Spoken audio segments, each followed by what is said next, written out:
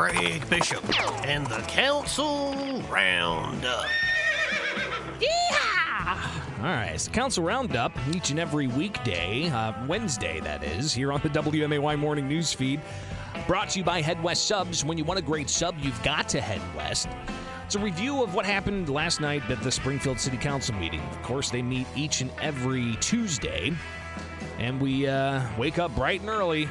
I download it on my phone, listen to it on double time while I'm on the treadmill, and well, it took all 5 miles for me to digest last night's Springfield City Council meeting. So, nice hour-and-a-half long meeting. Good, concise, and important conversations about things. Of course, they started their budget hearings last night as well. We will not be reviewing that. But here on the Council Roundup, we will be reviewing ordinances that are up for consideration in the Committee of the Whole. And the Committee of the Whole is where they have first reading of ordinances, and then they determine if it's going to go on the consent agenda for next week, where they'll vote all bills that are on the consent agenda as one. And they decide at the Committee of the Whole, which was last night, which bills will go on to the debate agenda. So these ordinances impacting Springfield, but I also want to encourage people who don't live in Springfield. This is important to know because likely you're coming to Springfield to spend your tax dollars and how those dollars are allocated. So some of the things we'll be getting to coming up, a conversation about TIF districts and renewing TIF districts and getting other local governing bodies on board with ideas to extend TIF districts. So stay tuned for that. But right now, we'll get a little bit of an update on the operations of CWLP, and they're going to be spending some money to do a review of sorts. Was this contract bid? It's all been Chuck Redpath. CWLP's Doug Brown. This is on the ongoing work that we've had, along with the ash ponds and the lime ponds. They're kind of intricate because the existing lime ponds are on the ash ponds right now. And Hanson is doing the work for the ash ponds that are some of the preliminary work. So they're going to this right now for these services as well. So it wasn't bid? No. Okay, thank you. So it wasn't bid. Alderwoman Conley, who is the chairperson of last night's Committee of the Whole meeting, asking more questions about this. I see that this is expected to be completed within 2.5 years. Are we going to be getting regular updates on the status of this study?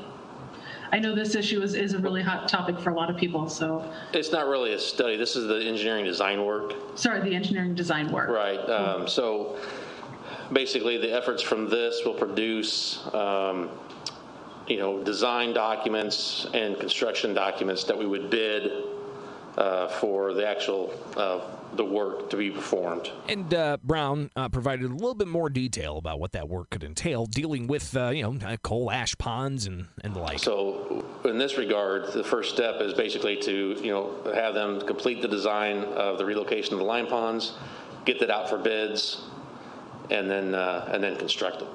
Okay, thank you. So your next update would probably be us bringing back really the construction documents and the proposals to award for a contractor to do the work more than likely. Later on in the meeting also, there were questions about ash ponds versus, I think he's saying lime ponds, and they're different. So, you'll see the ash ponds are being cleaned up, and they're not in use, but they're looking to, of course, how to mitigate those things moving forward. And that's going to come with a cost. And the cost could be, millions upon millions of dollars. So you'll hear more about that, I imagine, in the future. Now let's shift to a conversation I think is important, and it can get kind of convoluted when talking about tax increment finance districts. What exactly is a tax increment finance district? All right, how to put this in the most simple terms. A TIF district is a jurisdiction that a government approves to allow for the property tax pool to be split, and for any increased increment of property tax values and the taxes generated from that goes into a new pot of money. The old pot of money still has money being generated, but it's any of the increase above and beyond when the TIF district was created.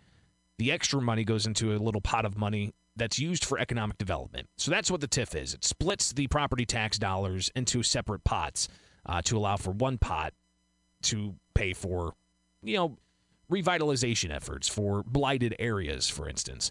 Well, there's an effort underway to renew the Enos Park TIF district and I believe the Madison area TIF district. So that movement's moving forward, but it comes with a little bit of a carrot and stick, I guess. Here's Alderwoman Turner questioning the relationship between the push to renew this TIF district for Enos Park and getting the Park District on board, which is a separate governing body, a separate taxing body.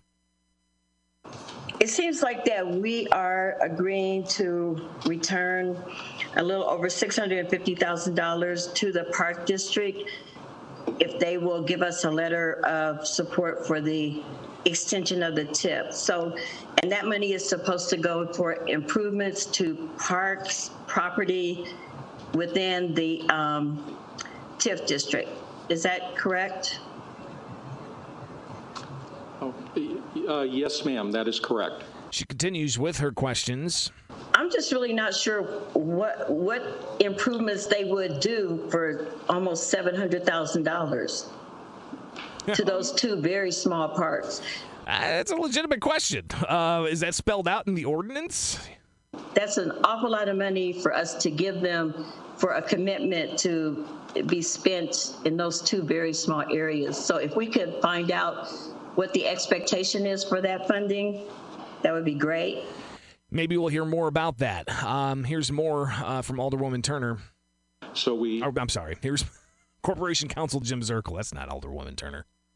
So the city has already letters from several of the other taxing bodies for both, and that was just following that pattern with the Park District. The funding, my memory is the funding between the two, I think the Enos Park portion of that is about $400. I think the remaining $200 is the Madison Park, contingent on both of those being extended. And that has to be done by the state. So there's an effort underway to do that. Alderwoman Turner, she gets it. I understand what's happening here, that, you know, that we're trying to get this letter of support by any means necessary. But I just think that we should be realistic and upfront about that. And what is the return? What is the return for this money that we're expending? Great question. Alderwoman Conley wanting more detail as well. Could we please have a list of the parks that are covered by TIF districts that would also be eligible for funding from this $600 and some odd $1,000 should there be leftovers? If that could be included as part of the language that is brought to us next week. So we'll likely hear more about this as the measure was put on the debate agenda to essentially give the Park District close to $700,000 for a letter of support for extending the TIFs. We'll hear from Mayor Jim Langfelder about what parks would be impacted by this, but also hear from Alderman Joe McMiniman, who has some concerns. So stay tuned. It's on the way here with the Council Roundup. Brought to you by Head West Subs. When you want a great sub, you've got to head west. Back with the Council Roundup, brought to you by Head West Subs. When you want a great sub, you've got to head west. 725 on the WMAY Morning News Feed, 92.7, 94.7, and 970 AM. I'm your host, Greg Bishop, chopping up last night's Springfield City Council meeting and giving you the highlights. And now let's hear from Alderman Joe McMiniman, who's raising some questions about the TIF plan that has the Springfield Park Board giving a letter of approval if the city gives the Park Board about $600,000 or $700,000. Alderman Joe McMiniman says this could set a troubling precedent. Could we please have a... And that's Alderwoman Conley. Here's Alderman Joe McMiniman. I think it's a very self-serving approach to our effort at the city to improve our neighborhoods, especially the neighborhoods that need help. And what the Park District is doing is saying, okay, we're going to strong arm you, city, and we won't let you improve your city unless you give us some of the money. And I think if we set this precedent, who knows what other local jurisdiction will have the same approach. It could be the airport authority. It could be the township. It could be Lincoln Land Community College. It could be any of them can strong arm the city like this. And what's particularly disturbing is that we got a former alderman on the Park District, and I don't know, it seemed that from prior conversations, his hand may have been involved in this to some extent. I'm very disappointed in what's happening at the Park District. Alderman McMenamin continuing on with his criticism of this. And by the way, I have reached out to a former Springfield alderman who is on the park board. Hopefully we can touch base with them possibly today. I don't know. I said I got 750 open, or sometime this week. So we may hear more detail about this from the Park District's perspective. But more from Alderman McMenamin, who says a citywide approach is a good approach when talking about extending the TIF. But I don't like this approach by the Park District at all, taking $600,000 from this TIF district that needs all the help it can get, including the $600,000. And this has been pointed out, if they were going to do something useful with the $600,000, that'd be one thing. But we got 2 micro parks there, and there's a limit that what can be done to those micro parks. So let's think this through. Mr. Mayor and the others, I know that we want the extension of the TIF, but we don't want to be treated this way when we do so. That's all I got. Now, Mayor Jim Langfelder has a little bit more detail on the questions raised earlier by Alderwoman Conley about what parks are going to be impacted by this. And he lays out some of those parks. One is Robin Roberts Stadium, Chamberlain Park, Comer Cox, places like that. And so this gives us the opportunity to work together. And with regards to other taxing bodies, this is a unique situation where this taxing body actually has facilities within the areas we're trying to improve. So that's the difference. Unlike Capital Township, on the other hand, that's the one holding us for hostage. So the mayor and other officials from other governing bodies within this tax increment finance district, they've been working together to try to get the legislature to approve extending the TIFs. So the state legislature has to actually, get this in a vote and pass it in both chambers. So trying to get them on board has been a little bit tough. Here's the mayor. Well, the fall session never happened. And then in the veto session, which never happened. So now that we have the spring session coming up, I intend to bring this forward through the legislature, talking to our local legislative leaders to bring both of those in, because Enos Park needs it, but what needs it worse is definitely the extension of Madison Park Place that would take in the Pillsbury area, which is probably one of our most dilapidated neighborhoods within this city. So the intent is to bring them both forward because they both need the help. But in unison, working with the Park District, I think it's going to be a win-win. I think there needs to be definitely clarification on what the intended purpose are with the funds that's been requested by Alderwoman Turner, and then what's been brought up by all of you, and move forward with a clearer picture of what is going to transpire through the agreement. And Alderwoman Turner had a lot of questions about this. So it wouldn't be over the life of the TIF. We would give them that money up front. That is correct. Okay. So we'll learn more about this, of course, next week. But Alderman Proctor did want to put his 2 cents in and address, some of the quality of the Park District's features that are going to be impacted by this. Regards to the 2 parks located in the TIF district, Enos Park, I can attest that they are neglected. Each time I visit them, there'd be broken playground equipment, broken lighting, broken fences, trees, landscaping needed taken care of, and it wasn't done.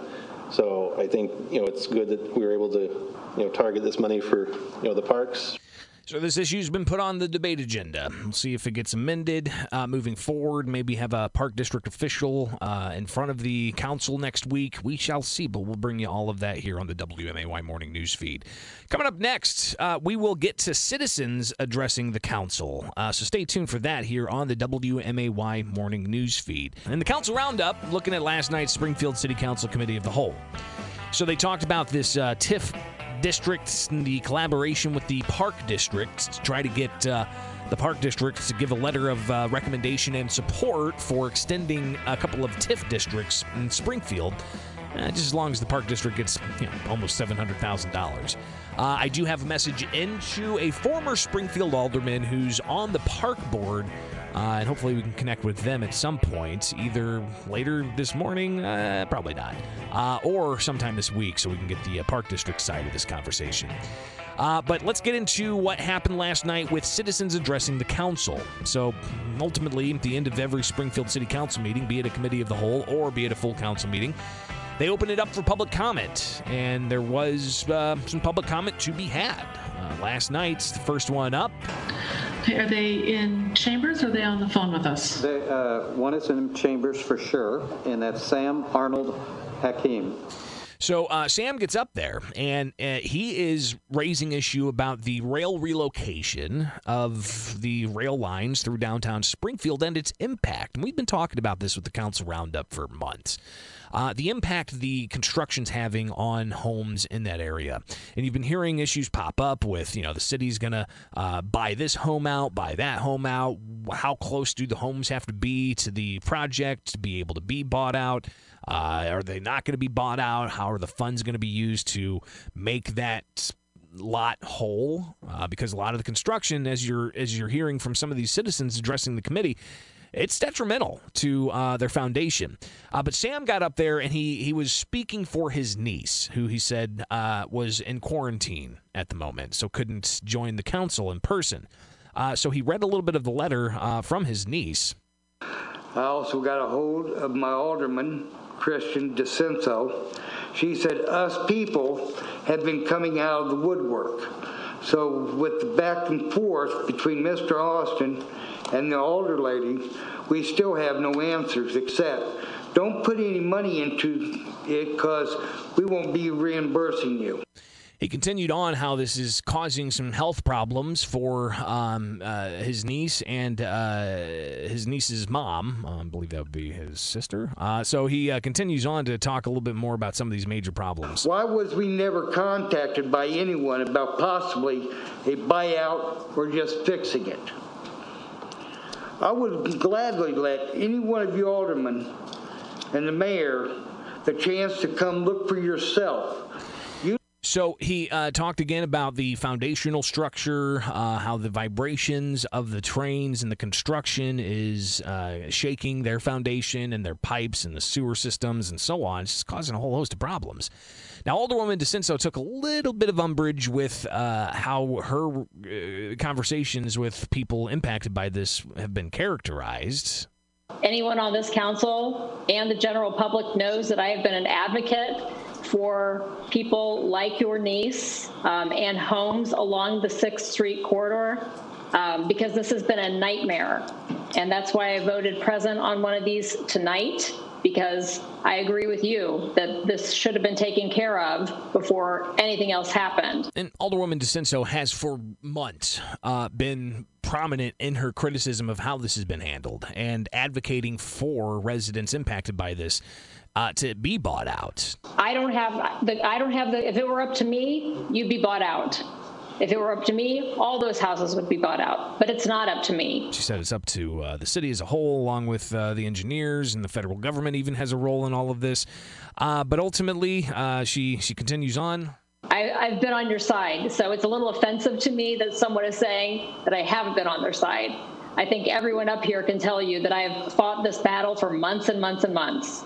So this is up to the city, and which means Public Works and Hanson Engineering at this point.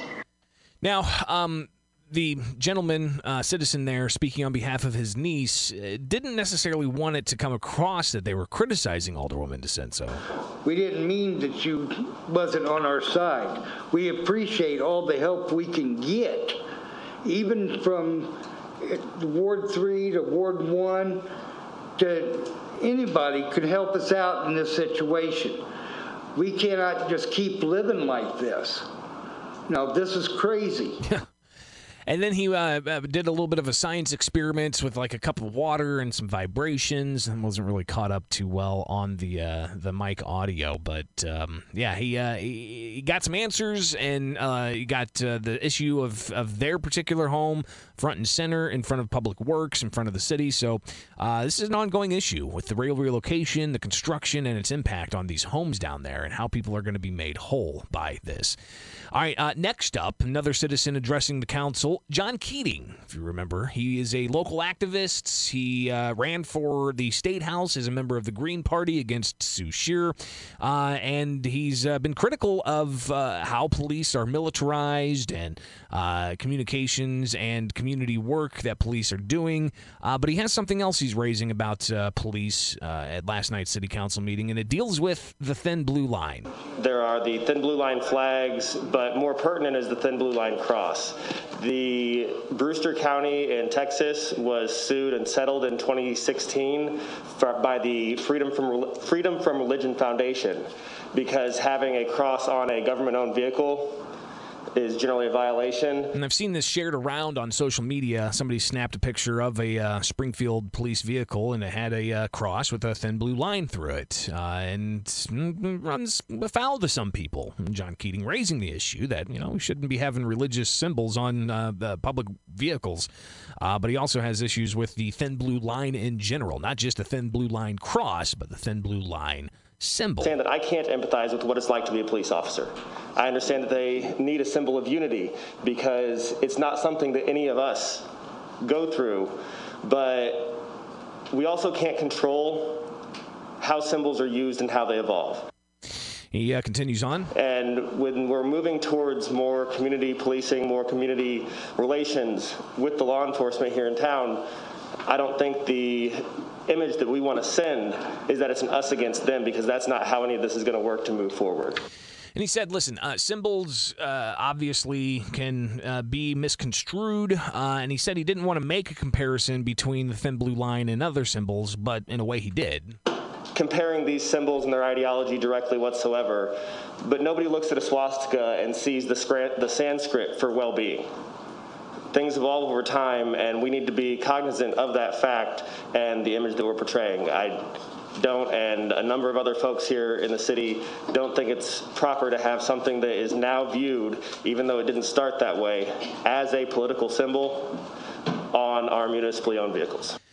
Now, this typically doesn't happen right away, but the Springfield Police Department was there to respond to John Keating's concerns. And Assistant Chief Scarlett got up there and talked a bit about the history of the Thin Blue Line. Thin Blue Line has become symbolic in our profession as a tribute to those who've lost their lives sacrificing in the line of duty. And it's actually quite amazing how long of a history the Thin Blue Line has in society. I mean, it's generations long.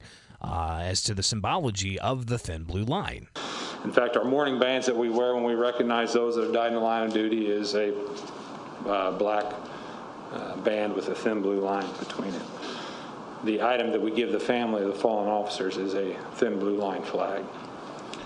I can't help the fact that not only over the last couple of years, but specifically this past couple of weeks, that extremists chose to hijack that flag and walk it through the Capitol. And for that, I'm embarrassed that someone would even consider doing that. And that's exactly opposite of what law enforcement and that thin blue line represents. This symbol in no way represents racism or bigotry or anything associated with hatred.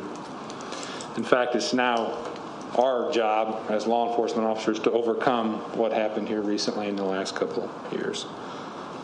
And beyond the thin blue line, there's a thin green line that represents the military. There's a thin red line that represents the fire department, and a yellow line for dispatchers, and so on. I think it's important that we, as a community, as law enforcement, as citizens of the community, as the council, we come together to understand one another's thoughts, understand the meaning and symbolism of this emblem, which is sacred to law enforcement. This is Assistant Chief Scarlett last night in front of the Springfield City Council Committee of the Whole, reacting to a citizen who brought forward concerns about seeing a thin blue line cross on a Springfield police vehicle. And I think it's important that we recognize that law enforcement is made up of every race, every sex, every religion. And for those few hours that we spend on the clock protecting and serving the citizens of this Springfield, what we're known by is the patch and the badge. And that's all we do. We respond to calls for service. It doesn't matter the race, the sex, the religion, anything else of the individual we're going to serve and protect. We have a duty and an obligation, and we took an oath, and that's what we'll do. And that's what that thin blue line represents.